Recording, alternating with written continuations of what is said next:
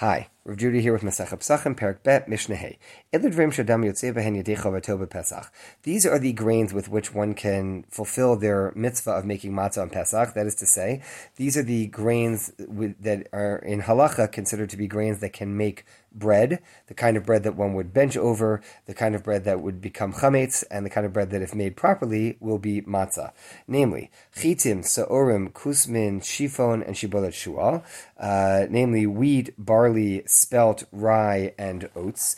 These five grains are seen as being the chametz grains that can then also properly make matzah. If one made matzah or bread out of something else, i.e. cornbread, potato matzah, rice matzah, it's not considered matzah.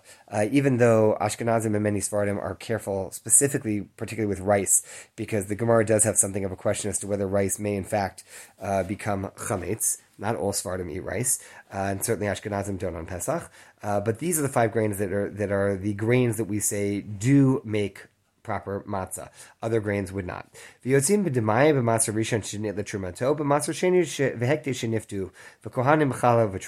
So, having spoken about the grain that will fulfill one's obligation, we're now talking about the status of this bread. If the bread is demai, meaning that the grains, we're not sure whether truma or matzah was taken from them because they were sold to us by somebody who's like kind of traditional-ish, but not necessarily so frum, not so really very religious. So demai, because it's in doubt, we allow, but we don't know whether truma and maser, whether tithes have been taken off. So poor people are allowed to eat them, allowed to eat demai. We have a leniency there. We don't need to be stringent at the sake of those, or at the expense of those who are poor and hungry. So therefore, one can in fact make matzah out of them because they are edible. Maser rishon shinit letrumato is if you take off the 10% that's meant to be set aside for the Levi then has to take off 10% of that 10%, 1% of the gross, roughly speaking, to give to a Kohen. And if that's already been taken off, now it becomes property of the Levi, but you don't have to be a Levi to eat it. Anybody can eat it. And therefore, one could fulfill their mitzvah of matzah with it if you went to a Levi Seder or if they gifted it to you.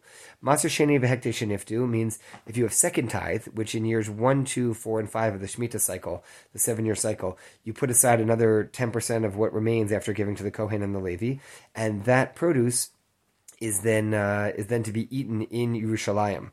In a state of ritual purity, of tahara. So you can, if it's Maser Sheni in Yerushalayim, or if it's holy property, Beit HaMikdash property, but bottom line is it's been redeemed, so now it is available for you to eat. So okay, then if it's available to be eaten, then it can be used for matzah. And Kohanim are allowed to use challah not like the twisted doughs that we make, the braided doughs, rather challah, the bit of every dough that was meant to be given to the Kohen, back when Kohanim were tahor, or truma, or the first part of the tithing of the matzah that was given to a Kohen. All those things, because they are permissible, those last two are permissible to Kohanim to eat, then a Kohen can use those things for his matzah. The point being that matzah has to be made out of one of the 5 proper grains, and it has to be something that is available and permissible for you to eat. But, lo b'tev lo b'matzah rishon letrumato, not with grains that were completely untithed, they're forbidden for everyone to eat. Not with first tithe that hasn't had the matzah rishon for the Levi, that didn't have the part taken off for the Kohen, because that's forbidden for everyone to eat. Lo b'matzah sheni v'hektish lo niftu, not with temple property or second tithe that weren't yet redeemed, because that's not for anyone to eat. Now